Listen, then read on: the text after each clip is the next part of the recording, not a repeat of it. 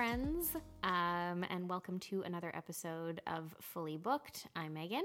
And I'm Shireen. And today we're going to be talking about Romeo and Juliet. And now, not the play, we're going to be talking about 1996's Romeo plus Juliet, directed by Baz Luhrmann, starring Leonardo DiCaprio, and all kinds of fabulous iambic pentameter shenanigans. So good. We're going to be talking about Hawaiian shirts. We're going to be talking about guns that have sword names on them. Anything that you want from a movie, really. Leonardo in the 90s where he had that like, floppy hair thing so going on. Yeah. It's just a lot of different things. The movie has many elements, and we're going to discuss them, and we're probably going to forget about a lot of them, so it should be fun. Before we get started, though, so what's going on this week, Shireen? What's on your nightstand? What are you reading? So this week, I am reading, well, I haven't started it yet. It's a book called House of Earth and Blood, and it's by Sarah Maas. I think it's Maas. I think everybody knows who that is, right? Isn't she a really popular fantasy author? She wrote the Throne of Glass series. That's why. Yeah. And that's the reason why I picked up this book, is because I read the Throne of Glass. I thought it was fabulous. It had anything you wanted from a young adult fantasy series, but it was a little bit spicy and steamy a lot of the time. It really? Oh, yeah. Oh, and so for, like, young adult, you're like, oh, we're, like, crossing over into the new realms here. So, anyway, apparently this one's supposed to be even spicier. So I'm like, all right, let's go. This is a hefty-looking book you have in front of you. It's a really heavy book. The reason why I picked this one up as well is because the second one just came out, called The House of Sky and Breath. I think the series is Crescent City. So if anybody's read it, check it out. Tell me what you thought about it. Yeah. I'm gonna get going on this. I believe this is about over 700 pages, 800 pages long. So let's go. Just the right size for you. I also just started, so do not have an opinion on for the time being, a book called Secret Identity by Alex Segura, which was just published earlier this year, if I'm not mistaken.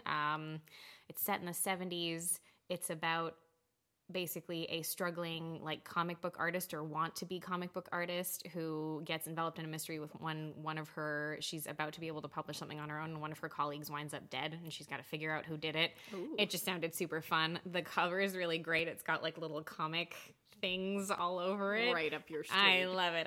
It's fun. I think it's got like a little bit of a noir element to it. I've just started it. I have no opinion currently, but I'm looking forward to getting into it and seeing how it is. Awesome. Yeah. So yeah, I don't think we really have anything else to talk about. Obviously, we're still in the middle of Classics Month here on the podcast, but also over on our website at fullybooked.ca.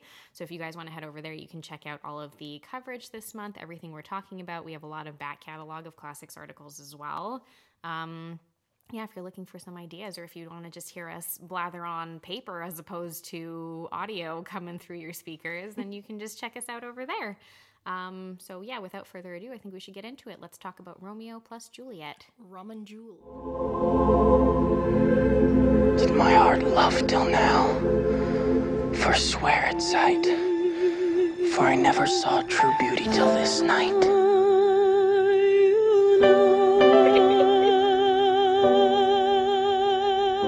So, Romeo plus Juliet. So I think it's important, the plus, because, like, when you see that, that's the Baz Luhrmann one. I think everybody knows that, though. I think everybody knows that Romeo and Juliet could be one of, like, I don't know how many adaptations at this point have been made, especially if you count, like, BBC adaptations and things like that. But if you get out of that and more modern, that's what you get into. You get to your Romeo plus Juliet. Which is what we're looking at today. Yeah. So, the Baz Luhrmann adaptation from 1996. 1996. And I have to say, watching it in 2022, that movie felt like 1996. It sure did. It has, oh man, the 90s vibes are forever.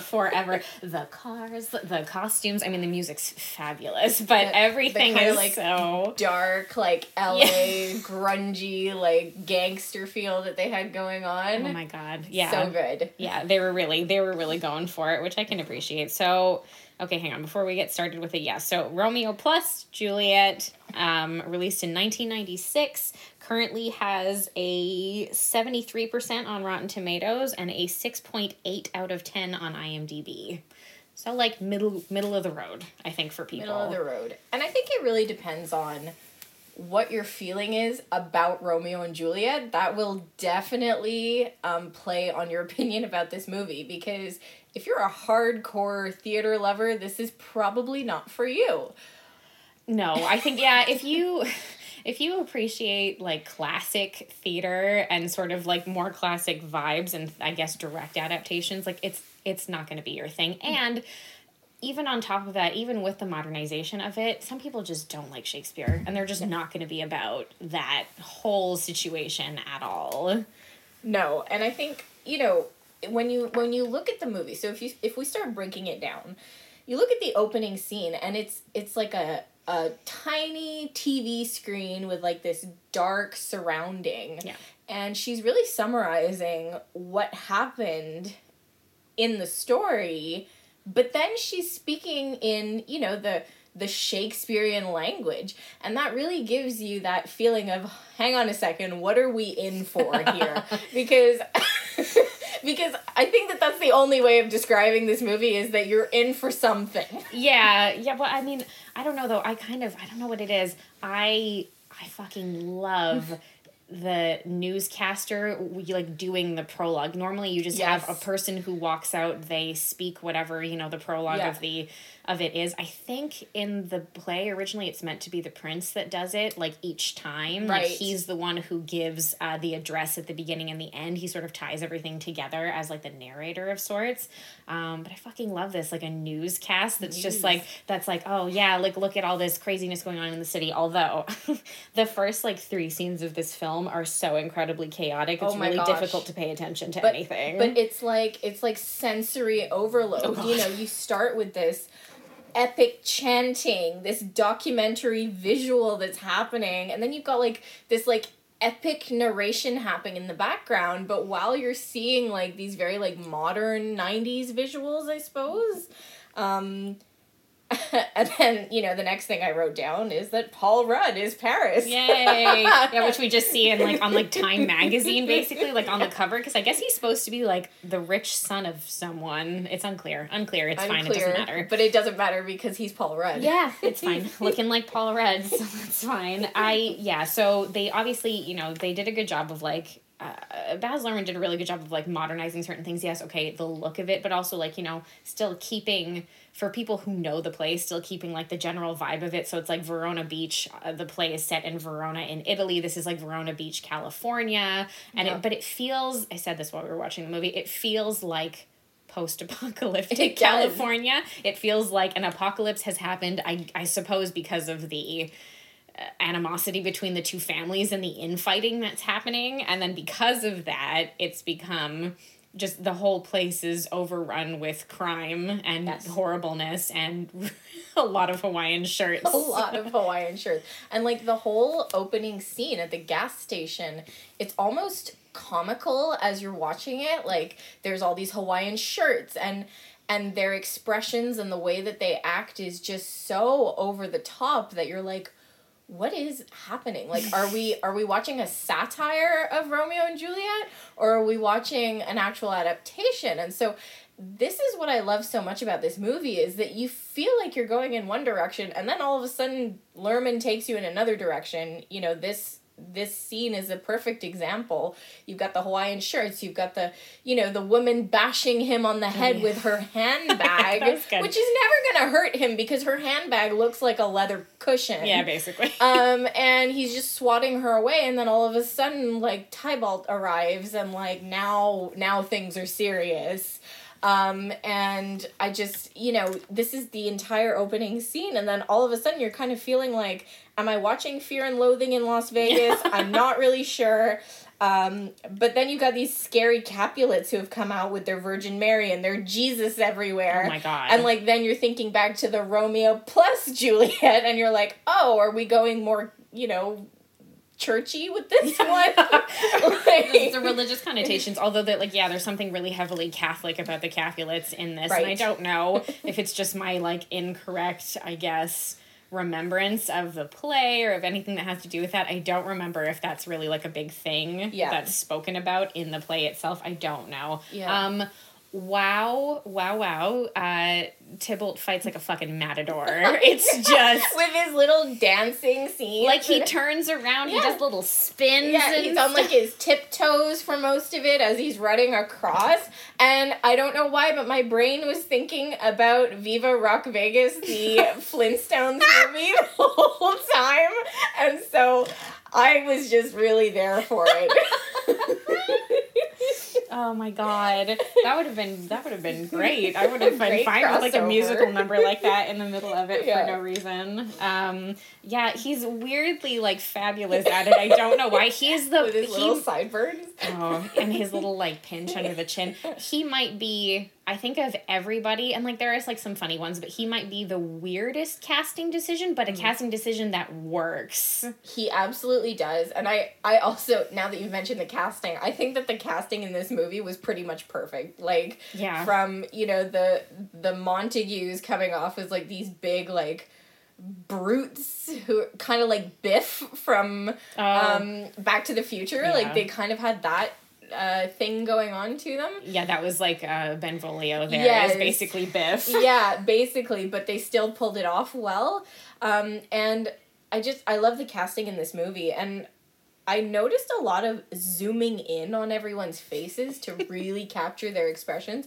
It worked! So much zooming. But yeah, so we've got, you know, that whole thing, and then you kind of get into the party. Like, I think the party is really what kicks it all off, and I said to you, you know, this whole lead up to the party where Mercutio shows up with his invitation, and that just made things even more confusing. Like, I almost felt like it would have been better if they had snuck into the party the way that they should have. Yeah. Because then it almost took away from the level of severity of this family feud. Like, if there is a friend who fits in between the two families and is the neutral ground, then, like, what does that look like? Which is odd, too, because he isn't, as far as I remember from the play. He's, like, firmly planted on the Montague or in the Montague camp. Yes. So so it's strange. Yeah, I don't know. And maybe I'm just misremembering, but I do remember, I have, a memory of them actually just having to sneak into the party, basically.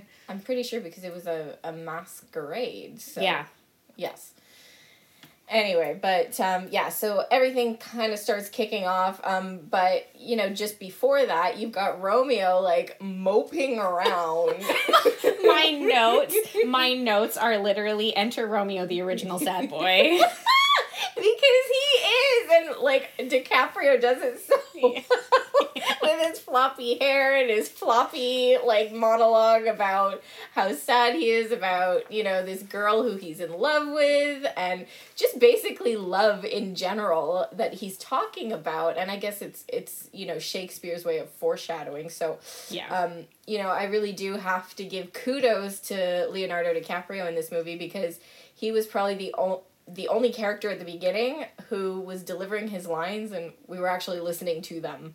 Yeah, it was in a way where you were following his train of thought. It wasn't simply based on like the visual of what he was physically doing with his body. It was also based on the line delivery, and it felt natural. It felt conversational, not like he was reciting dialogue, but like he was actually speaking. And I know that can be difficult because obviously, you know, Shakespearean English is something that's like not even close to something that we use now. Yeah. And so I think that translating that, especially into a modern looking film, a film that's set in more modern times, I think it can be really difficult for an actor to come in and be able to read that dialogue and not have it sound as though they're reading, have it sound as though they're just speaking to each other. Everybody, weirdly, it's like everybody progressively gets better throughout the film, which is also strange. That makes no sense. That's not how movie making works. You don't necessarily shoot from beginning to end. No.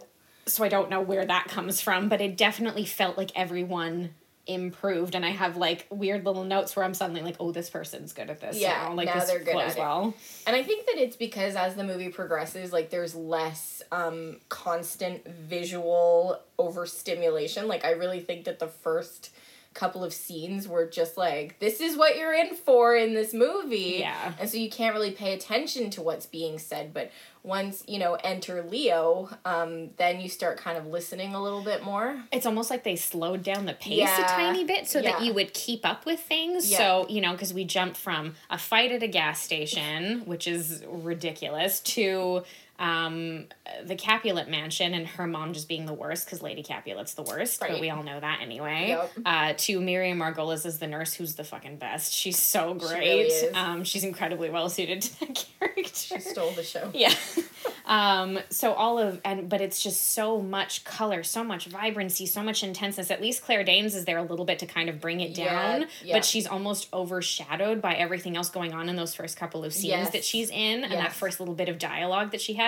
So you're not even paying attention, and then you cut over to Romeo, and then it's like they're properly like, okay, we know what you're here for, because Leonardo DiCaprio would have already been. He would have done what's that movie? He would have done that movie, What's Eating Gilbert Grape, at this point. No, this was pre-Titanic. Oh, was it pre-Titanic? It would have been like a couple of years before.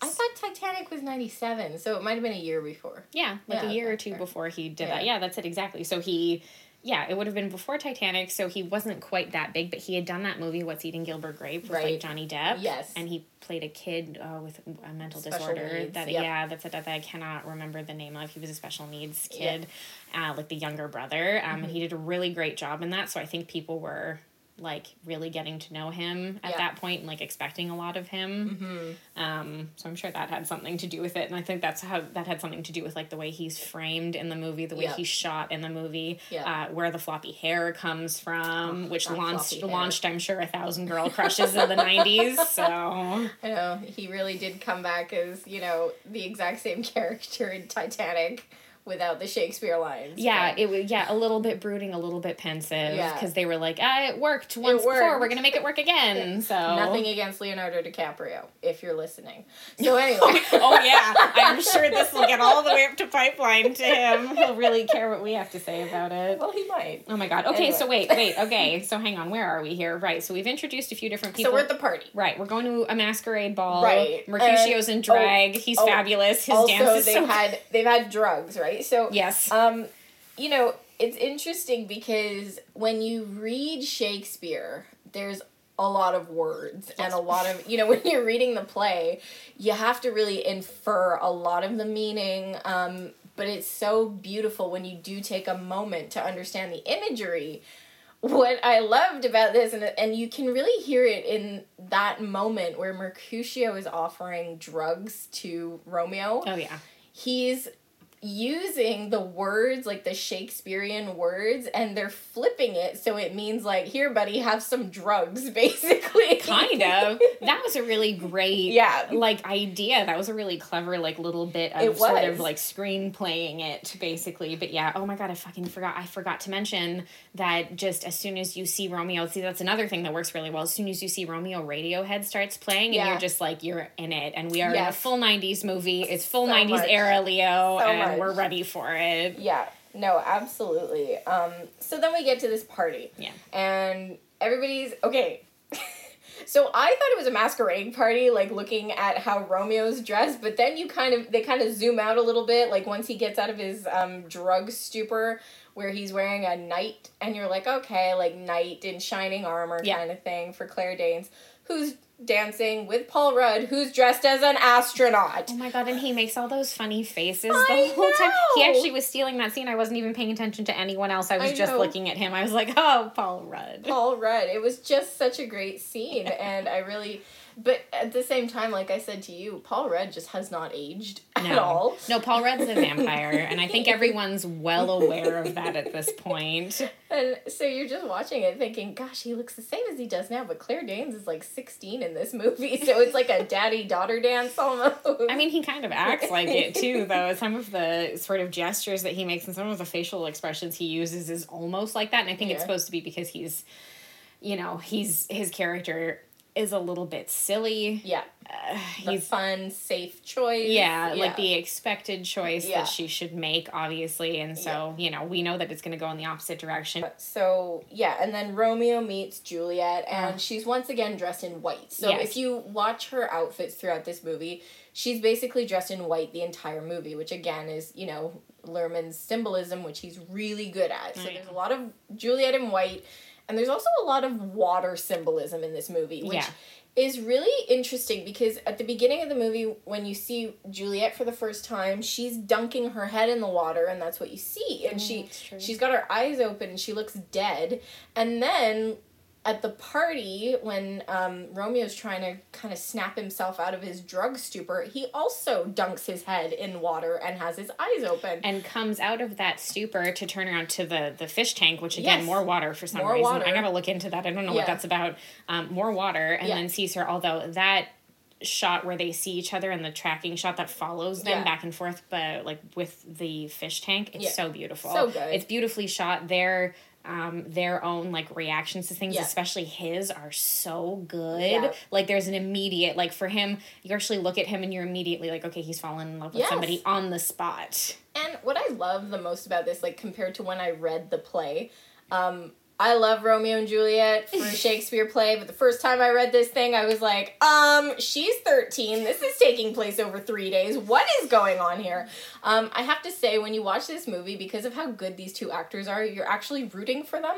Which doesn't happen all the time when you watch an adaptation. A little bit more. And more than when you see the, when you read the play, or if you see like, you know, even like a stage adaptation of it or something, you know, you're just kind of, you're watching this and you're like, okay, so they never confirm his age completely. I believe that he's estimated to be like 18 to 20 more or less. Her age, that her mom has some about 13. Yeah, her mom has a line about the fact that she hasn't seen 14 yet. That's like a thing. Yes.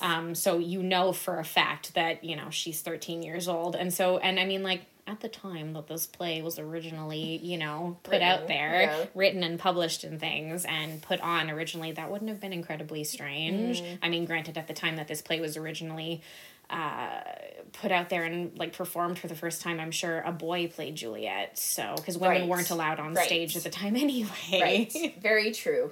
But yeah, they fall in love. We love them for it. We're rooting for them. And enter the balcony scene where what happens in the play is that Romeo is hanging out underneath her balcony and she's just kind of speaking out. She's standing on the balcony. He's speaking about her. I don't believe that they actually have any exchanges in that scene in the play. He speaks to himself. He has his whole and she monologue. Does the same. Yeah. You know, they're kind of swooning about each other in their respective areas. However, what this movie decides to do is to have her nurse at the window where he starts the monologue, realizes that it's her nurse, and he's like, ugh, that's gross. And so then he hides, he kind of scurries up the trellis a little bit because he hears someone coming, and it's Juliet who shows up. And then cue the next 5 minutes of Romeo just kind of like hanging out on a trellis. On a trellis, like 2 inches away from Juliet, being like, oh my God, should I say something? And she doesn't notice him for some reason. A whole ass person is hanging out near her, and he walks behind her at one point while she's speaking, and she's so caught up in her woes, I suppose, that she just has no idea that he's right there, and it's absurd. Right. Absurd. However, they do a good job of it because they fall into the pool and it's all kind of fun and playful. And then you've got these security guards who I think should be fired. Yep. Because if they have all of this video footage of the backyard and they can't catch these 2 teenagers like canoodling, fooling around, what good are they? Oh my God, honestly. Yeah, they like, and there is video of it. There's a man who physically shows up at one point and does nothing, says nothing, just like can't see him under the water, and it's just like, okay, and just leaves. He's too busy like ogling the 16-year-old or prepubescent girl that's in the water. Anyway, that's really strange.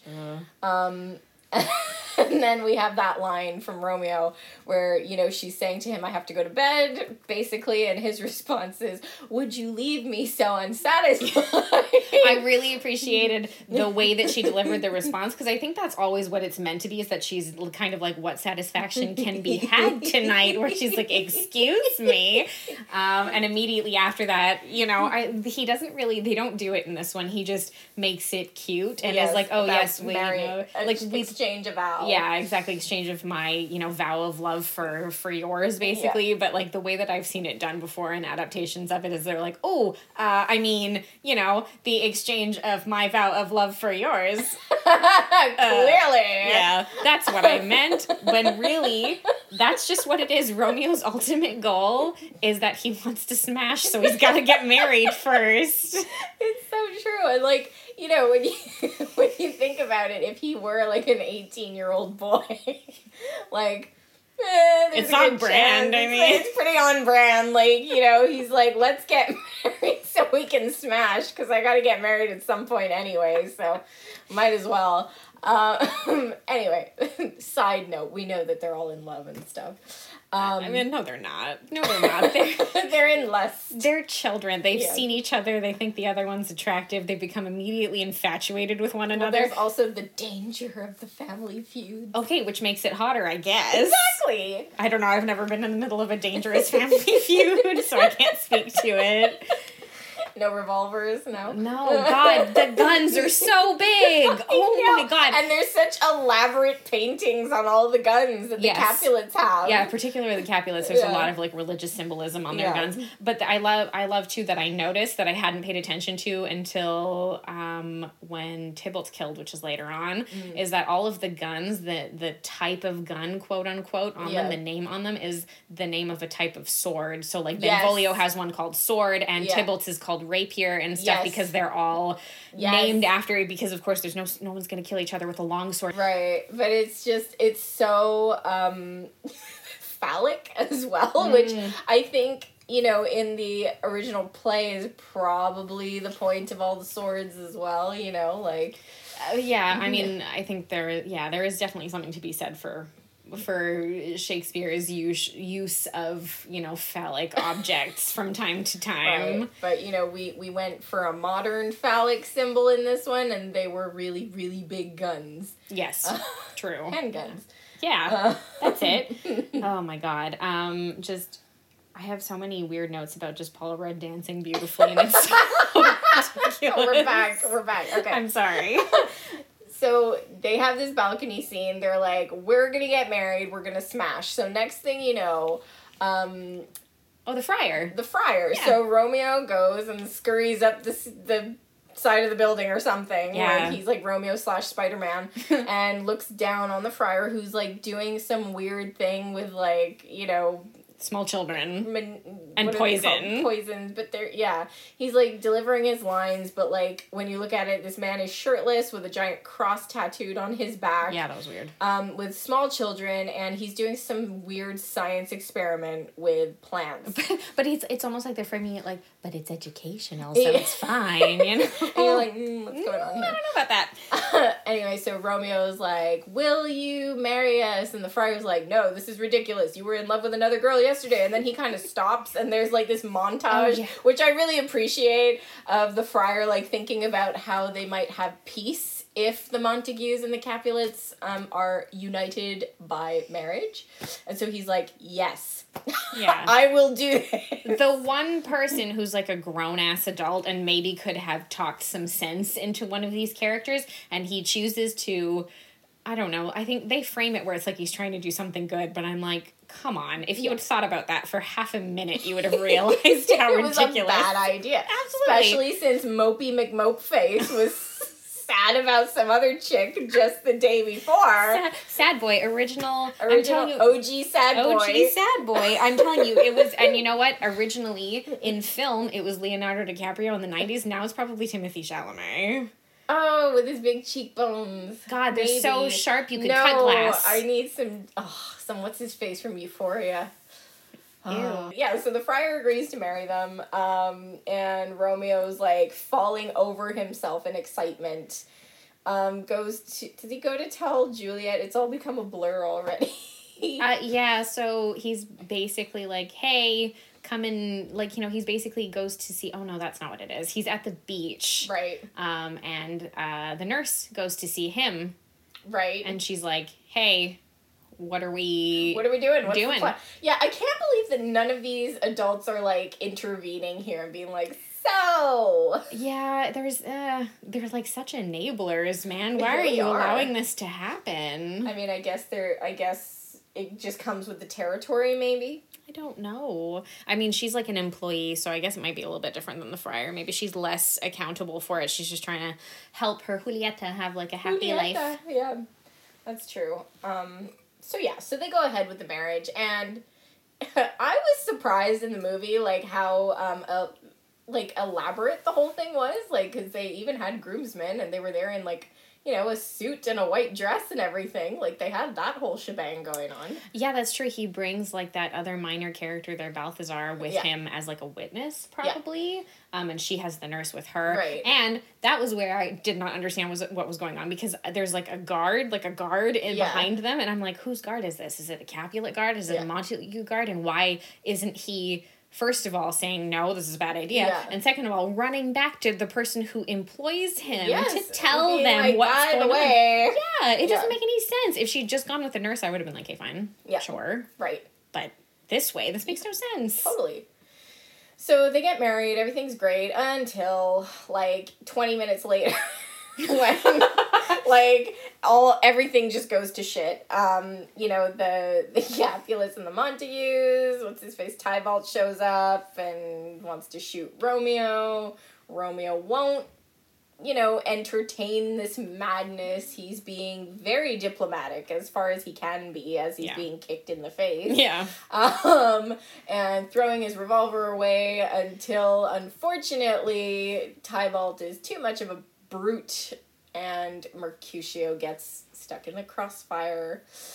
He was a great character in this movie. I know. I feel like, you know, we've barely talked about him, but honestly, he was one as well where at first, in like his first scene, I wasn't quite sure like how the dialogue delivery would go. Mm-hmm. But by the time he started talking about the drugs and then went on from that point, I was like, no, he's great. Yeah, he's really good. It's like a really interesting interpretation of Mercutio, not just being like that sort of boring, loyal best friend kind of thing who steps in to help Romeo at the last minute. Also being someone who has his own opinions about the way that Romeo's being that are very clear. If you watch his face, you're aware. Yes.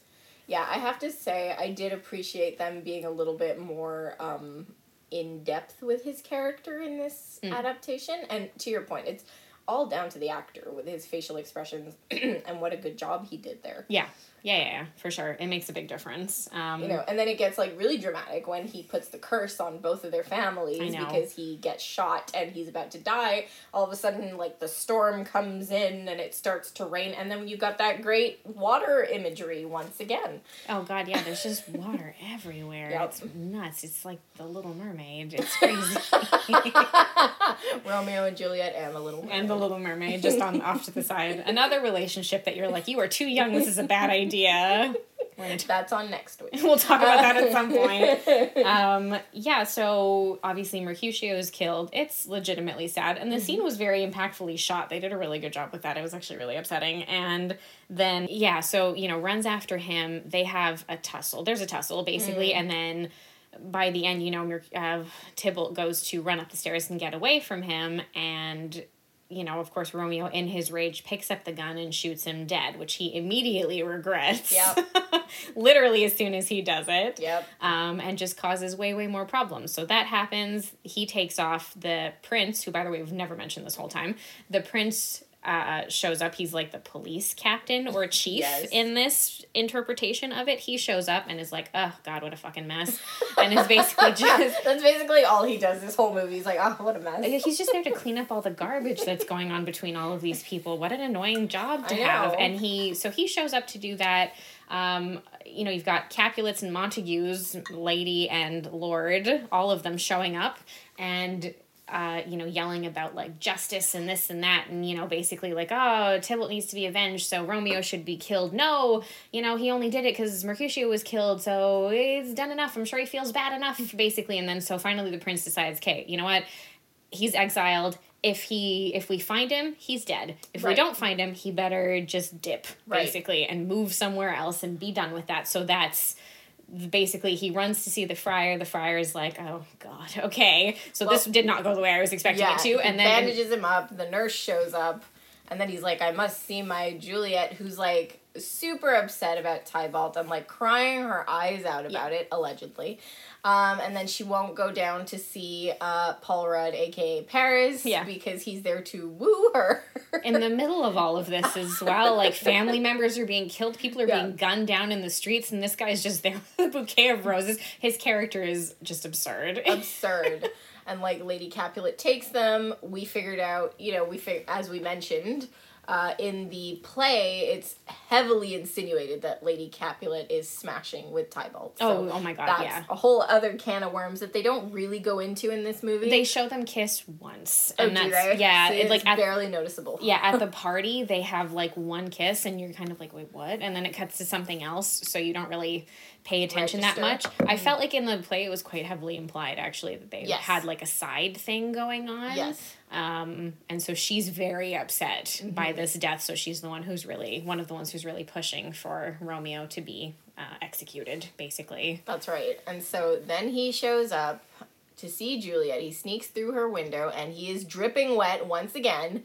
Oh, so much water. It's stupid because we have no answer for it, but we're never going to stop talking about it. So much water. Baz Luhrmann, if you're listening to this, please weigh in. I just send me an email or something. I would just like to know.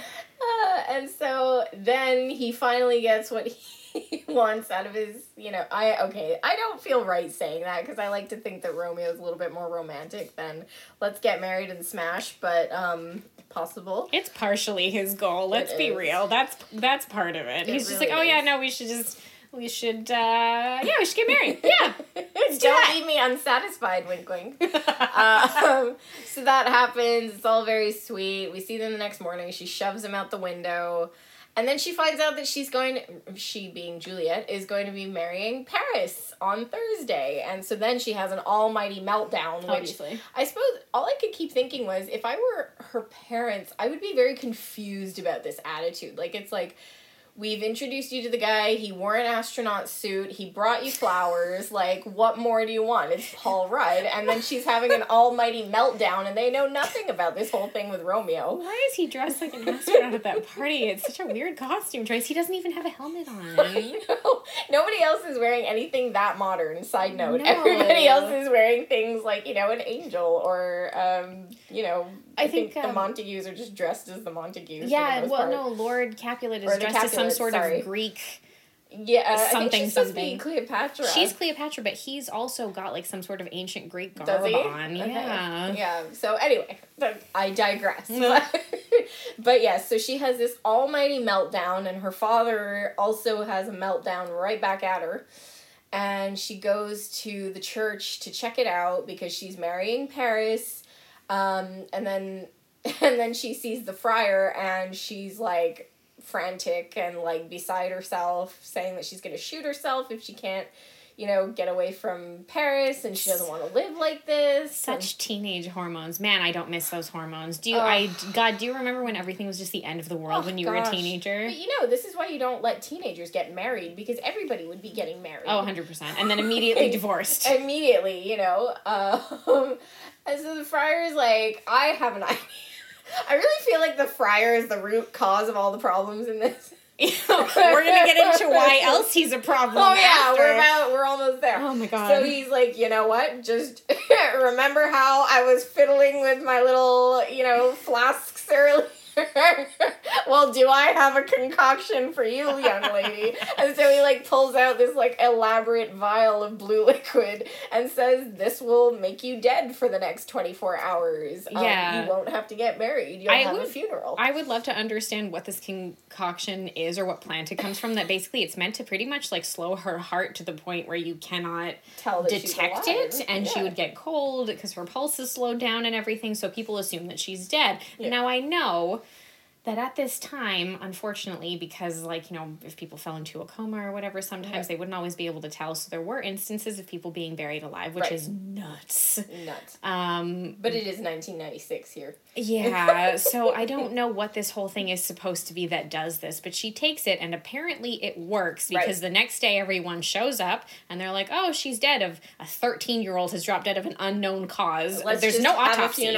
There's no autopsy also. Nobody cuts her open. No, they have have a funeral within 24 hours, Yeah. like not even. And like this is our window that we're working with, which is 24 hours. And so cut to the biggest problem in this movie, which is Romeo's out living in the desert somewhere. Mantua, wherever it's supposed to be. You know, the fear and loathing aesthetic comes back. He's living in an RV, writing like love poems, smoking a cigarette with his Hawaiian shirt on. Did you notice how like yellow toned those scenes were? It was like yellow. like a sepia Sepia, overtone on top of like overlaid over the whole thing. I was like, whoa, it's so yellow. Jeez. I know. It was great visually, you know, and he's just kind of chilling and he's like, but he's in like a trailer park in the middle of a field and there are sheep and I don't understand why. I don't know. He's gone to the other end of the world or something. I don't know where in the U.S. or in L.A. there is a desert with sheep and a trailer park. But anyway, if somebody finds out, please email us. Yeah. And then you just see a courier trying to like leave this very urgent letter. And all we could keep saying was, why didn't he pick up the phone?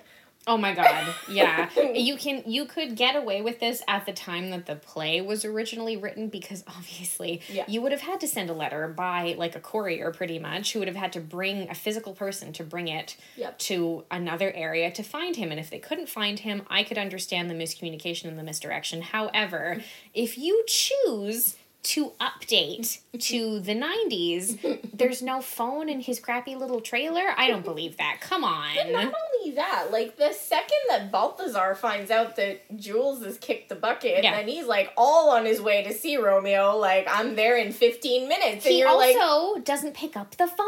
I know! Like, and so meanwhile, this friar is like, oh, I don't think that Romeo got the memo. So then there's this strange montage of him contacting... on the phone with the post office. Yes, he has a phone. Okay, people, like, he does have a phone, and there are phone capabilities in this universe, because that was my first thought, was maybe he didn't pick up the phone, because maybe in this universe, there's no phones. Yeah, but maybe. No.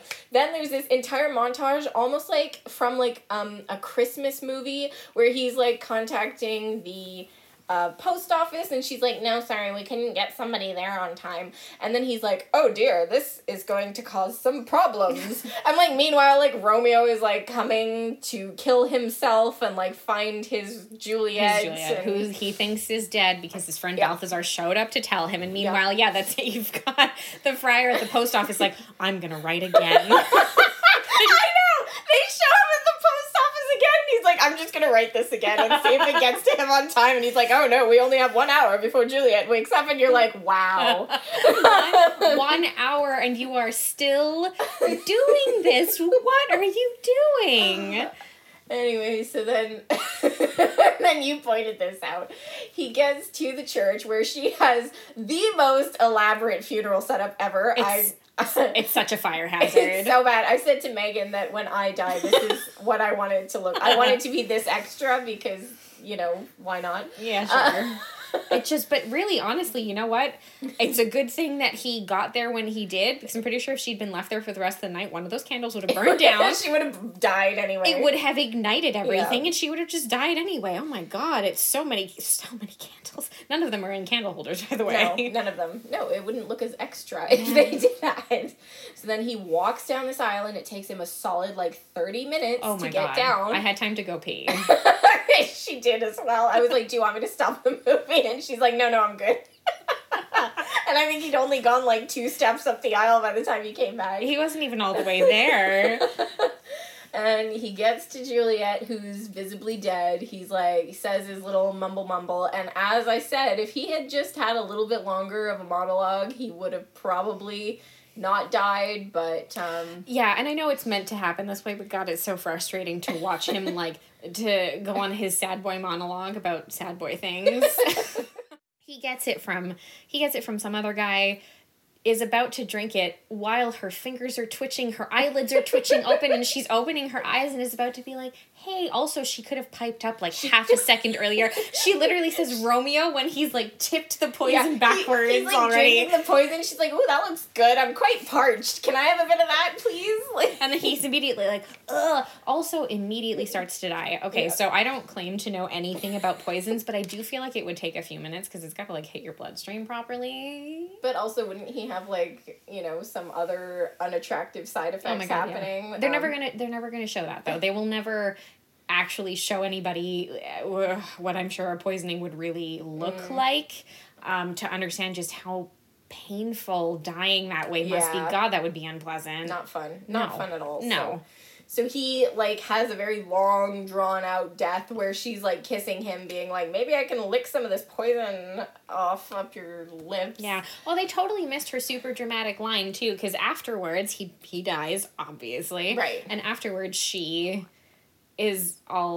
miserable. She ugly cries a little bit, totally understandable. Totally, and then takes his gun to shoot herself. But of course, you know, in the play, she took his sword to or his dagger or something to stab herself. And she goes, "Oh, happy dagger, this is thy sheath." And then she stabs herself. It's very dramatic and over the top. And they didn't do it. And then she just shot herself in the head. And I was a little bit disappointed by that. I get that, and that's fair. I mean, wouldn't have worked so well in the context, but I'm glad that she shot herself given the amount of guns that were in this movie. Like, if she had whipped out a dagger at the end, it would have just really thrown everything off, in my opinion. Yeah, it wouldn't have, to be fair, it wouldn't have really made any sense. You know, and then of course, obviously, after that, everybody's just miserable. Yes. Everybody's lost their only child, and basically. That's what brings the families together, I think, is the insinuation, You don't show it that much. I mean, like, the prince is just kind of like, you guys are idiots. You see what happened because of what you decided to do, so... Yeah, but it's unclear. It's just sort of, it ends on like a miserable note. Again, the outro prologue, like epilogue, is done by a newscaster as well. Right. The same thing of, you know, like, never was there a story of more woe than that of Juliet and her Romeo. Everybody needs to keep in mind as well that this is a tragedy, so they're going to play up on the fact that it's a tragedy, and if it's a tragedy, the lead characters all die. That's how Shakespeare works. Right. And so well done. I thought that the outro was great. You know, we know that the whole story of Romeo and Juliet is, in a nutshell, ridiculous. But I did love this movie adaptation of it because I felt that the characters were actually believable in this one. And that's not always easy to do, especially with, you know, a story like this. Yeah, there's a certain amount of realism that comes with it, and now that could be also adapting it, like upgrading, you know, to modern, updating to modern times. That kind of helps a little bit with that, but it's also, it's the performances, it's the actors too. Ironically, you know, I was reading some stuff, and it turns out that Leonardo DiCaprio and Claire Danes did not get along very well when they were shooting the film, which you wouldn't think, which probably just shows that they were both very talented people. Yeah, absolutely. Because apparently he likes to prank people a lot on set, and she wasn't there for it at all. So she thought he was immature, even though he was like 7 or 8 years older than her, and he thought she was too uptight, apparently. Well, there you go. Yeah, which is interesting. So I guess with all that said, the question is, was the book better? God, it's tough because there are things that I prefer and that I like from both of them. I want to say in this case that the movie was better, which is not a way that I usually feel, which of course I love. This is like the first film that we're doing, and of course I'm immediately like, yes, the movie was better. Yeah. But in this particular case, because there was some more like modern goings on happening and a little bit less of a whiny Juliet, I found Claire Danes did a much better job than that, because when I read the play, I hated that about her. And you know, sad boy is sad boy, but at least he's sad boy who does a really good job with what he's doing. So I think all of those aspects together helped. You know, it's a beautiful film to watch, the way that it's shot, all of the colors, the artistry of it, even how incredibly dramatic it is. The music's fantastic. Yeah, we didn't even talk about that. Their whole scene where when they first see each other and that song Kissing or Kissing You is playing, and it's so friggin' beautiful. It's like this really beautiful ballad from the 90s that I heard in like a ton of other stuff, but it was really popular for this film. Just all of that kind of stuff. Yeah, it just I don't know, I think that's what I'm going with. I too would agree. My favorite thing about Romeo and Juliet in the play is it's the words. It's the symbolism and the imagery in the words, and you know, those famous lines that we love so much. And you know, whenever you see kind of a modern adaptation, there's always that worry that they're gonna lose the beauty of the language. But because this adaptation had all of the original dialogue, I have to say that I thought that the movie was actually better this time. Yep. It had everything, so 10 out of 10. There you go. But we want to know what you guys thought about Romeo and Juliet, or what you think about Romeo plus Juliet. Do you love it? Do you hate it? Are there too many Hawaiian shirts? Are there not enough Hawaiian shirts? You can head over and let us know on Instagram at fullybookedca. Check out our Facebook group at facebook.com/groups/bookwaswaybetter. And you can keep up with all of our coverage for Classics Month and everything else we have coming down the pipe over at fullybooked.ca. But until next time, guys, keep on reading.